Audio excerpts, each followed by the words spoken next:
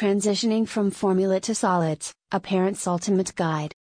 October 25, 2023. No comments. Babies grow up so fast, don't they? One moment, you're holding a tiny bundle of joy, and the next, they're ready to embark on the exciting journey from formula to solids. Transitioning your baby to solid foods is a significant milestone, and it can be both thrilling and challenging.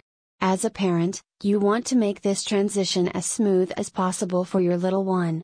In this guide, we'll explore some invaluable tips to help you make the switch from formula to solids a seamless and enjoyable experience for your baby. The importance of transitioning from formula to solids. Transitioning your baby from formula to solids is an essential step in their development. It introduces them to new flavors, textures, and nutrients that are crucial for their growth. Here are some key reasons why this transition is so important. 1. Nutritional needs. As your baby grows, their nutritional requirements change.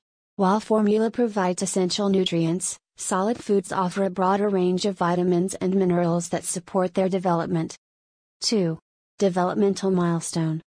Eating solids is a developmental milestone for your baby.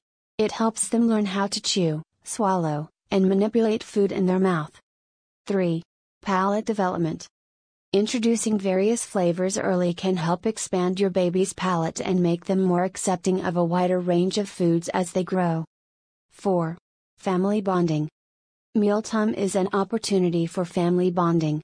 Sharing meals with your baby fosters a sense of togetherness and teaches them about social interactions. Now that we understand the importance of transitioning from formula to solids, let's dive into some helpful tips to make this process as smooth as possible. Helpful tips for transitioning from formula to solids. 1. Start at the right time. The ideal time to start introducing solids to your baby is around 6 months of age. At this stage, most babies have developed the necessary motor skills and digestive system to handle solid foods. It's essential to consult with your pediatrician before starting to ensure your baby is ready.